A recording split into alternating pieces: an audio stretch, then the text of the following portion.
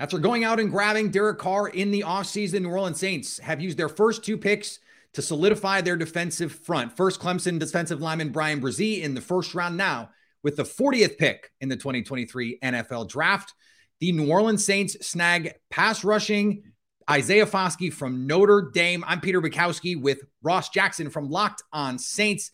We are going to dig into this defensive front for New Orleans. Locked On NFL Draft coverage presented by Ultimate Football GM. You think you can run an NFL franchise? Visit ultimate-gm.com to play the Ultimate NFL GM simulation game. Start your dynasty today. I promise you will not be able to cook the books the way the New Orleans Saints do in that game. Ross, this is another pick on the defensive front for the New Orleans Saints. Clearly, they had a plan to boost this unit. What do they get from Isaiah Foskey here?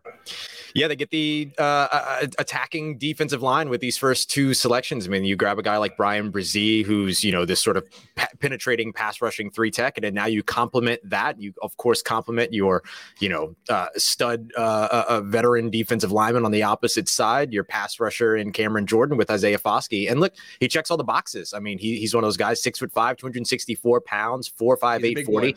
He's a big guy, but he's also fast. He's athletic. He can bend. He can get around the edge. He's a guy with, one of the qualities that I really enjoy about him actually is contact fumbles. 6 fumbles forced just a couple of years ago, led the FBS in that category, team captain, just checks all the boxes. And of course, he's the Notre Dame career sack leader as well with 26.5. So a good guy to bet on, especially at pick 40 for the New Orleans Saints that wanted to bolster that defensive line this offseason and have been able to do so thus far. We're talking about a premium athlete at a blue chip program with 2 years of high level sack productivity. I feel like the NFL overthought this one. Why is he still on the board? What is the downside to someone like this? Where does he have to get better? I wonder for a portion of it is the idea of size, right? For the New Orleans Saints, that's a benefit. They have a prototype that they really like, 6'3", 6'4", and above. 264 pounds is their average since Jeff Ireland came in over the course of the last few years.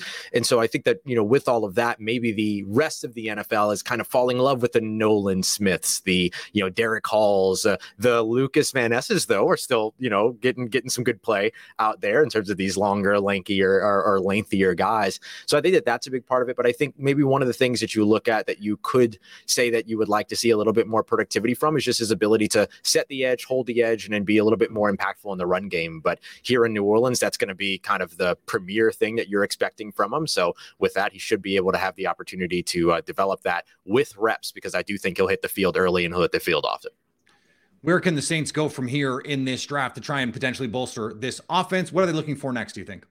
Yeah, I think you can stay in the trenches if you're in New Orleans, whether that's at 71 or potentially even trading up from there. We'll see what they do. They like to be very athletic in the NFL draft. I think interior offensive line is still absolutely a spot that they could go. At the time that we're recording this, there's still some very good offensive linemen that are still out there. And then you can creep a little bit further down into the draft and find guys that would be viable, like NC State, Chandler Zavala. There's City So out of Eastern Michigan, a small school guy. So I think you can start to turn over to the defensive side, the offensive side, whether that's by bolstering the trenches, bolstering your blocking, and protecting your quarterback. Because one of the things that Dennis Allen did say in his post-day one press conference was, in terms of those premier positions that they like to address in the draft, protecting the quarterback, getting after the quarterback are 2 big points in that. And I think the other place maybe to watch out for would, of course, be running back, which is a spot where there's a very deep running back class where they could absolutely find a skill set that would be a benefit to them in 2023.